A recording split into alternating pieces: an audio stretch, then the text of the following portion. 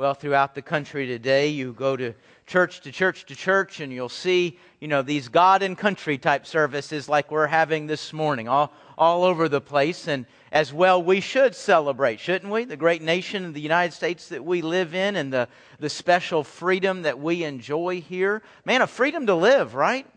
A freedom just to live and to pursue. Yeah, we can praise God for that. Grateful that we have that. We want to celebrate that. And I would imagine as you went from church to church and state to state throughout the country this morning, you'll find these services kind of take on some different feelings, some different personalities. I would imagine a lot of them will, probably to a detriment, be little more than just kind of a warm moment of red, white, and blue. Some of these services will take on probably a little bit of preaching about the biblical and Christian foundations that this country was founded on. Or maybe you'll come up with a pastor who'll kind of use a morning like this to kind of rail against the sins of America, which do seem to be kind of piling up. They'll take on all of these different feelings. And I guess the direct question this morning is, which direction is your pastor going? Is he going with more of the sentimentality? Well, we've already had a good bit of that, haven't we? We've got the red, white, and blue. We've celebrated our soldiers and what they've done to secure our freedom. Or maybe will I be going more toward the preaching the hellfire, and man, let's just get after America this morning. I tell you what, I don't know. To be honest with you, I think I could go either direction. I'm very conflicted this morning. I love America. I think we enjoy an incredible nation. I would imagine, like some of you, I've had the blessing of being able to travel a good bit. I've been on 3 continents. I've been on over 20 nations. And there is nothing like the United States of America. I mean, when it comes down to it, isn't the proof kind of in the pudding? I mean, there's people from every country on the planet trying to get into the United States. How many Americans are fleeing? Even the ones who hate this country, how many of them are leaving it? It doesn't happen. There's something pretty special. There's something pretty good going on here. And as we can recount the sins of America, folks, I don't mean to go too much that direction because there's a lot good going on. I mean, this is a nation that when God peers over the precipice of heaven and looks at the United States, He can indeed see millions of people who love Him, who fear Him, who acknowledge Him, who serve Him, who worship the Lord Jesus Christ. God can see that in the United States. We're a charitable nation. I mean, maybe in a way that's incomparable. I'm not sure what you would point to either today or in history as a second place. I think America, as a matter of fact, I think even a lot of charitable nations today are just ponying up to the lead that America's already set. I mean, we give. We give to each other. We give to other nations when there is time of crisis, when there is time of need and devastation. We are a charitable people. We're a kind people. I mean, even when our army whoops your army, we'll still go back in, give you the keys back, and use our resources to rebuild your country and help you enjoy the freedom that you didn't have before. That's unparalleled in human history. Folks, this is a good nation. It's a good nation, not a perfect nation. We've got our wrongs within our borders. We've got our wrongs outside of our borders. True now, it's been true throughout history. But America is a good nation. I do believe that. But, and there's a but, isn't there? We're going to continue today our study of Romans chapter 1. We're going to be looking at verses 24 to 32. You can go ahead and turn there now if you'd like. Romans chapter 1, verse 24 to 32.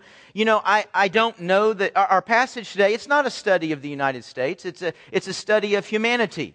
It's a study that's regardless of the nationality or the borders or politics or anything like that. It's just a study of humanity. I don't know that it is particularly a passage that you would choose if you were doing a July 4th message. It's just the passage that we come to today. But it is a passage that is showing the end result of defying and rebelling against God.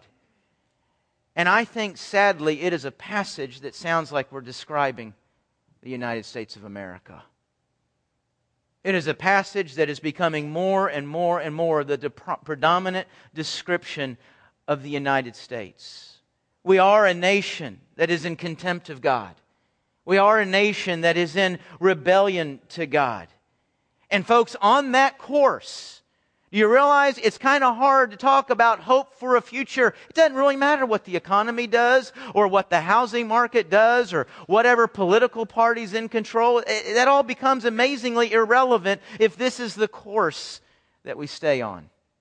Now, last week we looked at verses 18 to 23, and we saw that humanity has rebelled against the idea of a God of wrath. We ignore the idea of consequences. We ignore the idea that there are consequences for not living like we have a Creator, for acting like we can worship creation and, in effect, worship ourselves. And today's passage is going to show us the natural end to staying on that road.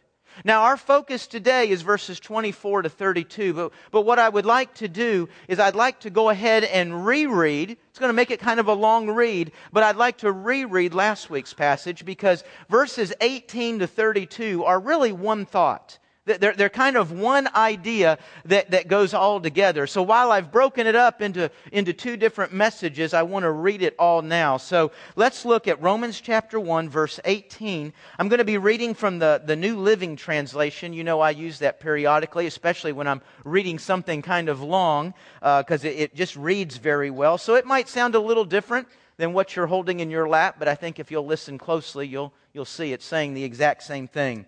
Romans chapter 1, beginning in verse 18. It says, "But God shows His anger from heaven against all sinful, wicked people who push the truth away from themselves. For the truth about God is known to them instinctively." God has put this knowledge in their hearts. "From the time the world was created, people have seen the earth and sky and all that God made. They can clearly see His invisible qualities, His eternal power and divine nature. So they have no excuse whatsoever for not knowing God. Yes, they knew God, but they wouldn't worship Him as God or even give Him thanks. And they began to think up foolish ideas of what God was like. The result was that their minds became dark and confused. Claiming to be wise, they became utter fools instead. And instead of worshiping the glorious, ever-living God, they worship idols made to look like mere people or birds and animals and snakes. So God let them go ahead and do whatever shameful things their hearts desired. As a result, they did vile and degrading things with each other's bodies. Instead of believing what they knew was the truth about God, they deliberately chose to believe lies. So they worship things God made, but not the Creator Himself, who is to be praised forever. Amen. That is why God abandoned them to their shameful desires. Even the women turned against the natural way to have sex and instead indulged in sex with each other. And the men, instead of having normal sexual relationships with women, burned with lust for each other. Men did shameful things with other men and as a result suffered within themselves the penalty they so richly deserved. When they refused to acknowledge God, He abandoned them to their evil minds and let them do things that should never be done. Their lives became full of every kind of wickedness, sin, greed, hate, envy, murder, fighting, deception, malicious behavior, and gossip. They are backstabbers, haters of God, insolent, proud, and boastful. They are forever inventing new ways of sinning and are disobedient to their parents. They refuse to understand, break their promises, and are heartless and unforgiving. They are fully aware of God's death penalty for those who do these things, yet they go right ahead and do them anyway. And worse yet, they encourage others to do them too. In our passage today, verse 24 to 32, there is a key phrase. You see it 3 times.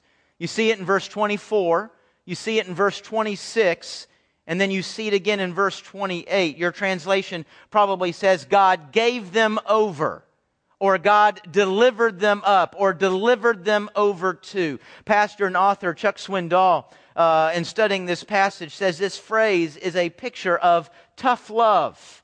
You know, folks, when you love somebody, you're not going to stand passively by and watch sin destroy them. and destroy those around them. Love and acceptance does not have the purpose of allowing wrong to continue. We really do get that confused. That to be loving and accepting, you just tolerate and put up with everything and give chance after chance after chance. Love and acceptance does that, but not for the purpose of creating an environment where it's safe to continue doing wrong. And so as we chose to rebel against God, as we chose to worship things, creation, and ultimately ourselves, God lets us go. He lets us head off into that. It's a picture of God holding on to us. Gently, lovingly, kindly, He holds on to us. But we are kicking, clawing, screaming, doing everything we can to get away, and finally He lets go.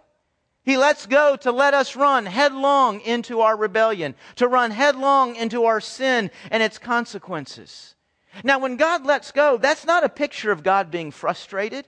That's not a picture of God being angry. That's not a picture of God not caring. That is a picture of tough love. It is a picture of God saying, I'm going to let you go to this so you realize that what you're clawing after is not what you want.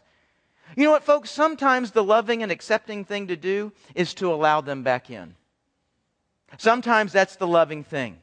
To let them back in, to let them have a hot shower, a warm meal, to let them receive acceptance again. Sometimes to let them come in and have another chance. But sometimes when we do that, we cross a line somewhere, and all of a sudden our love and acceptance begins to protect them in their wrong. It begins to empower them and enable them in their wrong. God knows that line. And so there are times when God, in His love, not anger, not frustration, not throwing His hands in the air, doesn't know what else to do, God will let us go, because sometimes the most loving thing He can do is let us lay in the gutter of our choices. Sometimes that's the most loving thing. And so this passage, verses 18 to 23, has got humanity saying, I don't want a God, I don't want a creator, I don't care about consequences, I'm going to worship what I want, I'm going to worship ultimately myself, I decide how I'm going to live. And now verses 24 to 32, as we continue to demand that in God's face, as we continue to shake our fist in God's face, then it says, then God says, I deliver you over to. Then I will let you go into that which you are crying for. And in verse 24 it says, God gave them over to impurity. Now the word for impurity there, it might best be understood contamination. And all three of these delivering overs are ultimately about the breakdown of the purpose, what we were created for.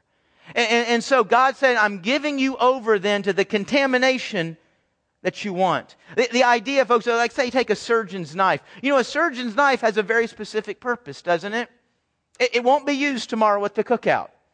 It's not for spreading mayonnaise. It's not for cutting meat or cheese. It's not for carving wood. No, a surgeon's knife is a very specific purpose. But if that knife drops, if it's carried outside of the surgical room, it becomes contaminated and it can't be used anymore. Because of contamination, it literally instantly, it becomes worthless. Folks, this idea here is as you and I demand that we worship elements of creation and ultimately ourselves, we become contaminated. We're no longer good for the purpose for which we were created. We were created to worship and enjoy God. But as we worship things, as we worship ourselves, we become contaminated, and that means we're going to walk through life, and even in times of happiness, even in times of success, even in times when kind of big things are coming together, there's always just down deep a little bit of sense of emptiness, a little bit of sense of frustration. It's always that feeling that, man, I thought this would ultimately get me there, but it only lasts for a moment, and now it takes a little bit more, a little bit more. We can't live in light of what we were designed. And it's not just that we get contaminated, but we contaminate everything. Nothing is going to work like it's supposed to work. Folks, God has given us so many good things. God gave us marriage. God's the one who designed that, who put it together. God gave us sex. That was His idea. He designed it. He put it together. God gave us food. I mean, how incredible is this? He gave us like 4 sets of different taste buds. I can't name them. Right, sweet and bitter and a couple others. Why? Just to enjoy food. No other reason. I mean, you don't need to enjoy what you're eating to get nutrients, to get fuel. No, God just created pleasure. He created enjoyment and food for us to enjoy. Folks, God's created all kinds of things in the created world. But when we take those things and we use them outside of His design, when we take those things and we begin to worship them, we contaminate them. We contaminate those things. We contaminate ourselves when we become idolatrous. I would imagine in our world today, in America, we're going to say, well, no, I've never been idolatrous. I've never bowed down and worshipped a carved image. I would doubt many of us have bowed down and actually worship a physical carved image. But folks, we're idolatrous. We do bow down and we do worship at the altar of false gods. When you're doing that, you're looking to something. You're saying, this is where worth is. This is where life is. This is where happiness is. This is what will cover up the hurt. This is what will give meaning. And folks, we bow down to the altar of sex and drugs and alcohol. We bow down to the altar of work and achievement and accomplishment. We bow down at the altar of athletics. We bow down at the altar of buying and shopping. There's all kinds of things we bow down to and say, cover up the pain. All kinds of things we bow down to and say, give my life meaning and purpose and a sense of happiness just for a moment. And we've messed everything up. We've contaminated everything. And so then it continues the progression. We'd move on. You'd think at this point, we're kind of laying in the gutter. You'd think at this point we'd look up and say, man, there's got to be something better. Man, there's got to be a better way. Maybe I shouldn't be worshiping the stuff and I should look to the one who created it all. But no, we continue declining. And so then God continues to let us go. In verse 26, it says that He gives us over to degrading passions. Now it's not just that we are contaminating the things that God has given us, but now we're degrading those things. We're degrading ourselves. We're acting subhuman. We're acting so far below what God created us to be and to experience. Now, folks, in this passage I read this morning, there's over 20 different sins mentioned. Now, Paul lifts one set of sins out, doesn't he? Sexual immorality and homosexuality. All the sins are equally destructive. Please hear that. He pulls out one as an illustration, primarily because it's where he's living. It's the culture he's in. Paul, you remember, we've talked about this several weeks ago when we did an introduction to Rome, and this is why all that introductory material is important. Remember, where's Paul while he's writing this letter? He's in Corinth. Corinth, maybe the biggest attraction of that city was the temple Aphrodite. She was the goddess of love and beauty and sexual pleasure. And as a result of coming to that false temple and that false god, Corinth became an incredibly sexually perverted, sexually immoral city. So as Paul's living in this city, and he was there for a couple of years, there for a long time in the midst of all this sexual immorality, it's just in his face all the time. But not only is that where he's living, but he is writing a city, Rome, that is very much the same. It's like Paul is in New York City and he's writing San Francisco. You got the picture? You got what we're talking about? He is in a very immoral place. He's writing a very immoral place. It's all around him. As a matter of fact, there was a term that day called to Corinthianize. You know, guys, if you say, man, we're going to go out on the town tonight and we're going to Corinthianize. I think you can put the math together and know what that meant. You know, we're going to go out and I'll just say party. You can do the math. I mean, this is the kind of immorality that he's dealing with. So it'd be very natural for him, in a list of sins, not one sin, but in a list of the sins that are symbolic of defying God, in a list of sins that will destroy a community, a people, a nation, Paul lifts out one as an illustration of those degrading passions. He lifts out one sin that is symbolic of man as we move further and further away from God. And then finally, we end up in a depraved mind. Man, when we take on a depraved mind, verse 28, when he delivers us over to that, folks, we begin to think so worthlessly, so foolishly about everything. We mess up now everything. It's not just that we struggle with putting life together. We actually destroy every good thing that God has given us so that our lives become filled with hurt, with disease, with pain, with a lack of hope. So this is the progression that Paul is talking about as we move away from God, as we rebel against a Creator. Now, the passage, again, covers a number of sins. It pulls out one, and it talks about it a good bit, so I will do the same this morning. And obviously, you see that sin there and that culture that Paul was living. He's dealing with homosexuality. It's a sin in this country that if you're over the age of what, 30? You've really seen a radical change in our country, haven't we? In the last 5 to 10 years towards this particular sin. Even, this past week. The Scripture speaks very clearly to homosexuality. It's interesting to read what I will call homosexual-friendly Bible interpreters. I'm not sure you can put those two terms together, but those who are for homosexuality and they try to deal with biblical passages like this one, they would look at it and say, well, you really can't take Paul's word here because Paul's a homophobe. Now, I'm not sure how they would know that. It's irrelevant. Maybe he was. But guess what? I'm not a follower of Paul.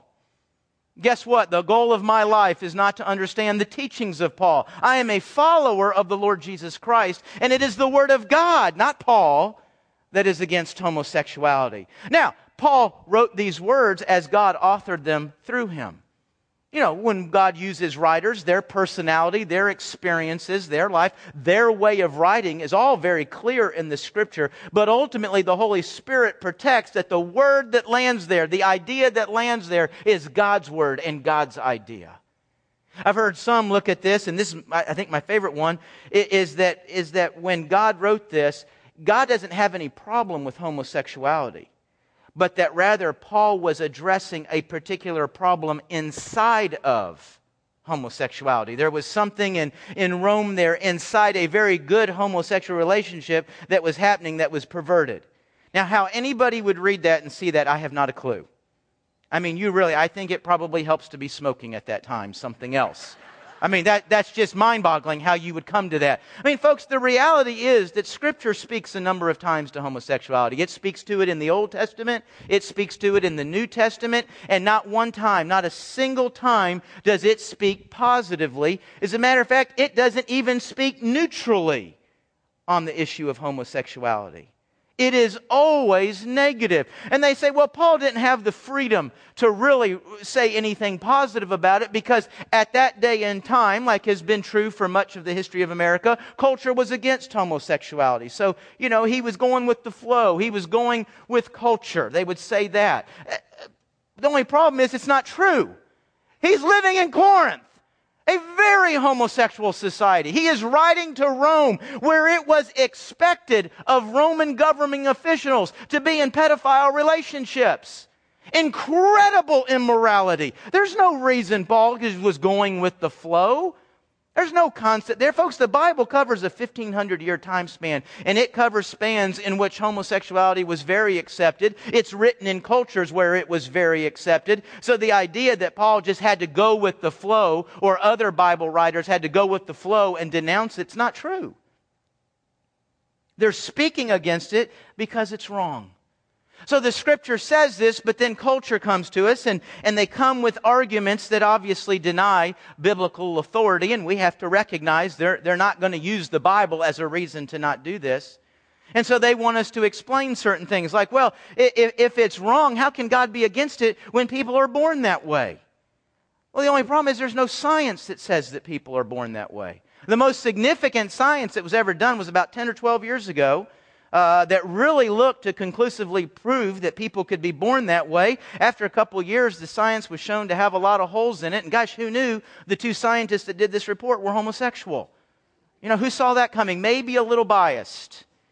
Now, folks, I'll be honest with you. I might be a little prejudiced in that any kind of science that comes, that's kind of where they're going today, isn't it? Science wants to prove this is okay. So they're going to look at the data for that purpose. That's not science. That's not how science works. But let's just say for a moment that conclusive science is out there, or it's on the way, and they are going to conclusively prove that you can be born a homosexual. Is that the trump card? Are we done, man? What do we do now? Gosh, surely God wouldn't let somebody be born that way and then say it's wrong. Folks, utterly irrelevant if we're born that way. Didn't the Bible already run out ahead of science and say that? Yeah, we're born sinners. It doesn't take long for that little baby to start moving its lips and forming words before he or she will lie. They're born little liars. So can I just look up and say, well, God, you can't hold me guilty of lying. I was born that way. No, what does God say? Folks, that's what all of God's Word is about. It's taking our natural tendencies and inclinations and saying, here's where those are destructive. Bring that under control and live inside these lines.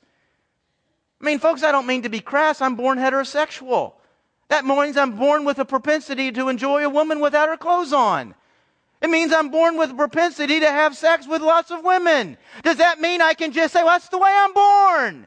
No, God says no to that across the board. No, you cannot lust. No, you cannot have sex with whoever you want. As a matter of fact, just with one, and inside of marriage. Being born some way doesn't mean a thing.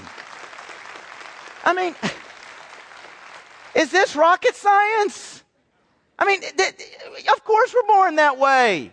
And the Scripture says, out of kindness and love, don't let your natural tendencies run wild with you. You'll live like an animal. I didn't create you to be an animal. I created you to be in the image of me, of God. Now, obviously, we go ranting and raving like this. And people look at us, and folks, this is what your kids are dealing with at school. And by the way, you realize we are moving toward becoming a fully engaged homosexual society. We're just waiting until the 55 and up crowd finally moves on and dies. Because everybody coming up, it's amazing, overwhelming the support for homosexuality in the 35 and down. And you know what? Very simple, very, very simple debate. How can you be against somebody finding love? I mean, what's wrong with you? I mean, are you just in a terminally bad mood?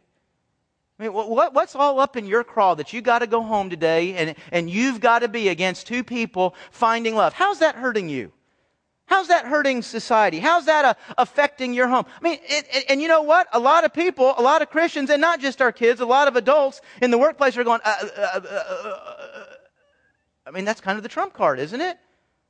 I mean, what kind of hateful, mean person do you have to be against somebody finding love? Folks, I'm not against anybody finding love. There's actually a lot of good sociological evidence that suggests the devastation that homosexuality brings to both an individual and to a society that moves that direction. But folks, whether we've got a good list or not, whether we got a good debate or not, the bottom line is God said no. God's love, and He's defined what love is, and He has said homosexual love is not that love. And I'm not being loving, I'm not being tolerant, and I'm not being kind to tell somebody any different. It might not feel good to hear that. Sometimes it doesn't feel good to have you tell me I can't lie. That's my nature. That's what I want to do. But the loving thing is to say, no, you shouldn't lie. No, that's not how you want to pursue and find love. Because God said no. Now, folks, let's be honest. We kind of like it when the preacher preaches on gays. Give it to them, Pastor. Both barrels. Man, yeah, America's going to hell in a handbasket. We need to get them gays. I mean, you know, folks, let's be honest. We like any sin that's being preached on that's not my sin. Any sin. I mean, go hard, go long, go fast, go strong, go deep. Give it to them. I mean, we do. And that's why it gets really exciting. I mean, generally speaking, as a whole, the church tends not to be filled with homosexuals. So, you know, that's a sermon, that's a message. Boy, Pastor, you just go nuts, go crazy, turn red, sweat, do all that. Folks, you know, whatever you find horribly wrong about homosexuality, into that camp you need to put these people who gossip. Remember, there's over 20 sins listed here that are signs of people who are rebelling and rejecting against God. There's over 20 sins here that are destructive to a people and to a nation. Yes, he pulls one out, talks about it for 4 or 5 verses, uses that as an illustration, but he's not pulling it out as this is the end-all, be-all of all sins. These are the people I hate. But now these other sins, they're just, you know, they're okay. They're mildly bad, not so bad. No, whatever camp you want to put those horrible homosexuals, go ahead and put people who gossip. Go ahead and put people who struggle with forgiving. Isn't that listed? They're unforgiving. Go ahead and put people over there who are disobedient to their parents. Folks, is homosexuality a horrible, destructive sin in the United States of America? Yes, it is. Do you know why? Because all sin is horrible and destructive to the United States of America and every other nation on the planet. All of it. Folks, I don't know how many people in America are gay. Maybe 10%. But I'll bet 90% of America or more struggles with forgiving people. I'll bet 90% or more of America struggles with gossip. I'll bet 90% of America struggles with envy and greed. My gosh, America's built on envy and greed. That's why we go to work every day. I want more. I want your stuff. These things are every bit as destructive. They're every bit as much a sign of a people's rebellion against God as is homosexuality. What do we need to do for our culture today? What do we need to do for ourselves today? I think, number one, folks, we need to pray that God would make our hearts sensitive to sin again, because we're not sensitive to sin. We're very hardened to it. I'm talking about the church. The rest of them, they're not in here, so I can't talk to them. The church, we're hardened to sin. God, make us sensitive to sin again. Make us sensitive to conviction again. And when I feel that conviction, may I not justify it and look for science that says it's okay, but may I actually respond with repentance. Number two, God, would you incline our hearts again to you and your ways? Folks, you got to pray for both things. Incline my heart to Jesus and incline my heart to Jesus' way. Because in the United States of America, in the church, we've created this thing where you can love Jesus, but you don't have to give a rip snort about His ways. We can come in here and we can sing to Jesus and talk about how we love Jesus and I'm a Jesus follower, and then I go out here Monday through Saturday and I hate and I'm envious and I'm lustful and I'm greedy. I'm doing all of these things that are every bit as much a rebellion of God as the God-hater out there. Folks, it's Jesus and His ways. They go together. They go hand in hand. Third thing we need to do, folks, instead of maybe being focused. And folks, let me tell you something. We need to be very concerned about what happened in New York.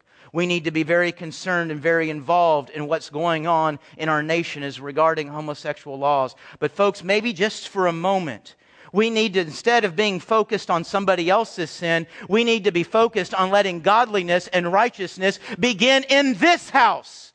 Instead of being focused on a small proportion of homosexuals, we need to be focused on the greed that's inside our church. We need to be focused on the unforgiveness that is inside our church. We need to be focused on the gossip that is inside our church. Let a return to God begin in here before we expect it to begin out there. I'll go back to number two. It's Jesus and His ways. Folks, it's not just clapping because it's good Jesus talk. It's going out there and trying to live the hard life of Christ. It's going out there and saying, boy, these darn gays, what are they doing to America? Your lies this week are destroying America every bit as much. God, let the change begin in my life. Let the change about sin begin in my home. Let a new flavor and air of godliness and righteousness begin not at just the liberal church in America. Let it begin at Colonial Heights Baptist. Amen. Father, I come before you this morning and I ask for your help. God, to point out in my life how desensitized I've become to a sexually immoral society. How desensitized I've become to offensive language. God, how desensitized I've become to ungodliness all around me. God, I pray that you would awaken all of our hearts to this. God, help us to realize when it's going on all around us, sooner or later, we become very desensitized to the sin that's in our own life. There's ungodliness and immorality walking right through the church. God, we're not reading a passage that's to be describing the church. We're reading a passage about people who have rejected Christ, about people who are God-haters, people who want nothing to do with you. And yet, Lord, I look at this passage and these sins are not only dominant in our culture, these sins are dominant in the church. God, would you forgive us? When we wake up tomorrow morning, may the first words off our lip be, I love Jesus. And because of that love, may we open your word and understand all that you want us to know about you and how we're to live in Corinth, how we're to live in Rome. I want to live like a follower of Christ. I don't want our ministry, I don't want my ministry to be one of hate and name-calling and bashing people and their sins. I want my ministry to be one of light. I want my ministry to be one of the gospel. God, when you're delivering them over, leads them face down into that gutter, when they look up, I want them to see the godliness, the light, the salt of the church. And say, that's got to be the way. Lord, I know for that to happen, there's got to be a difference between us and them. Let it be so. Whatever change we think needs to happen in this nation, let it begin in our lives, in our home. Let it begin in our church. We ask this in the name of Jesus Christ. Amen.